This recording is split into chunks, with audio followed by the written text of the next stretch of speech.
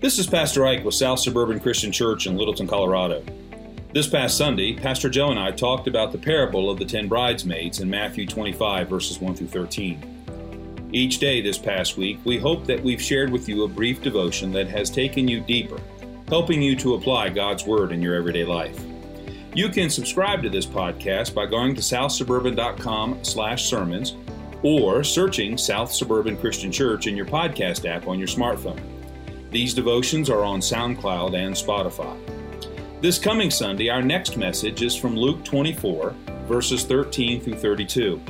It's the story of Christ after his resurrection walking to Emmaus, where he meets two disciples who don't understand his teachings that he would be raised again. I hope you'll join us either here on this podcast for that message or at southsuburban.online.church at 9 a.m. and 10:30 a.m. on Sunday morning.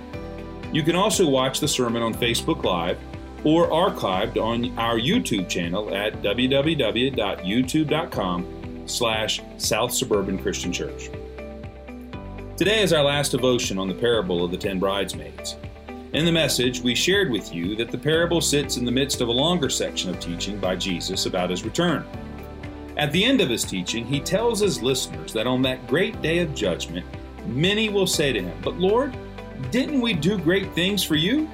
And Jesus said that he would respond, "Doing great things for me will be judged by the great things you do for others."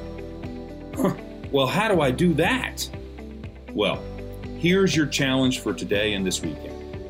First, look for the face of Christ in everyone you meet. And second, be the face of Christ to everyone you meet.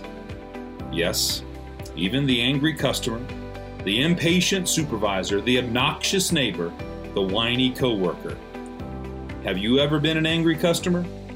Impatient with those who report to you? Irritating to your neighbor or whiny about how life was unfair at a point in time? Look, we're all human. At the beginning of the day, none of us gets up and thinks to ourselves, "How can I irritate someone today?" And at the end of the day, we all look back and wish we might have handled things a little differently. Extend some grace. Show some mercy. I think Jesus himself gave us some good advice when he said in Matthew chapter 7, verse 12, "So whatever you wish that others would do to you, do also to them." Not a sermon, just a thought from South Suburban Christian Church.